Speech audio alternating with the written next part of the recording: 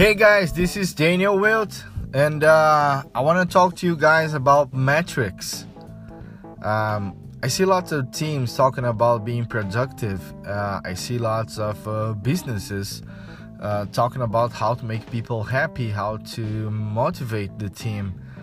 And I usually see people building metrics that are actually not for the business. They're more for, I don't know what actually are for.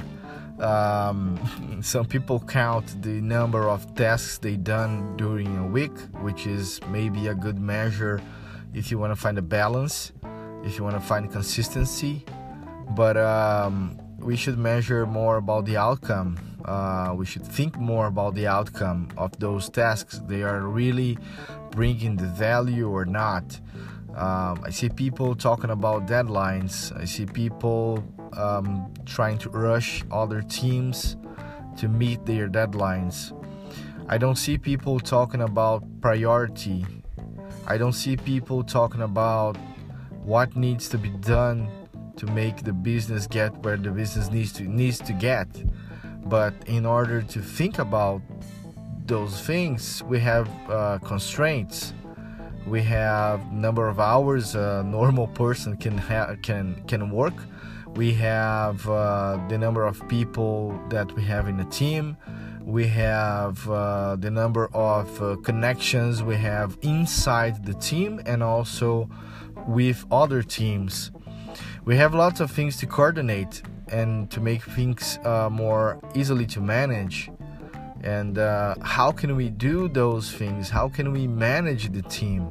So we hire a project manager, one may say, which may be a good thing, but it's not enough. We don't want people just managing other people. We want people to have more conscious about what we are doing and why we are doing it.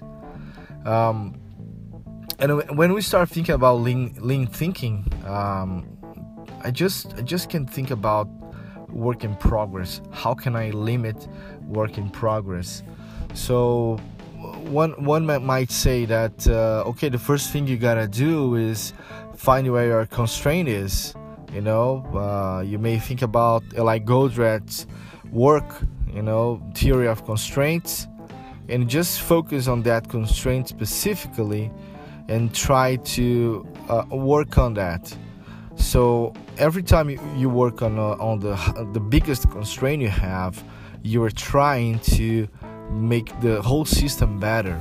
You're trying to see the whole picture. If I'm working in a development team, I want to bring more quality, but I don't want to be faster than I am if my product team, if my sales team is not ready or able to deliver more value to the market. So I need to level up with the other areas of the company what I need to. Of course, you gotta have better quality always, but the next time you're gonna think about metrics, stop thinking about metrics for a while. I see lots of people trying to measure lead time and tech time, and we have throughput. Just limit work in progress. Start with that. Do less than you do right now. Get more time to think about the things you really should be doing, and get to know what's around you. I say that we are always inside a flow. We are getting job or work for somewhere, and we are going to lead this work to other places, other people, and we are always living that process. So how can we do to be effective doing it?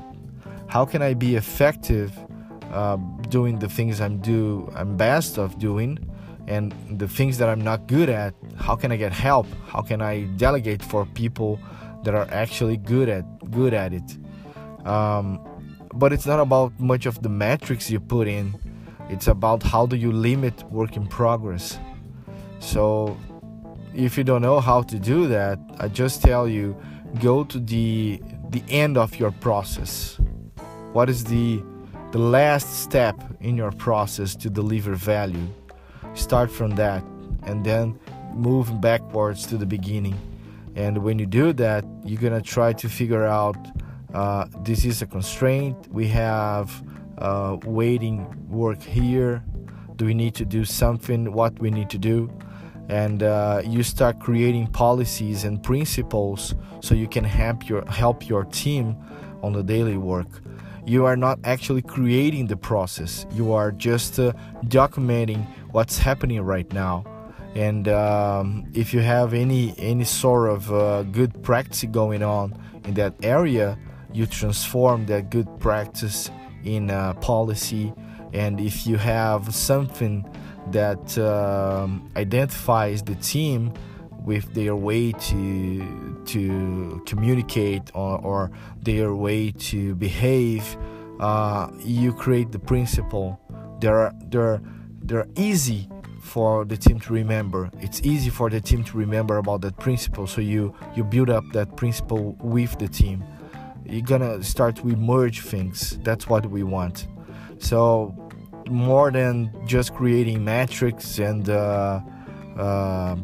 number of defects, number of whatever you want to measure, start actually finding the bottlenecks of your process and build a constraint and build a limitation on the amount of work in progress you have there. So that's my tip: limit work in progress, and you're gonna have more time to do what you actually need to do. Okay, see you guys. Bye bye.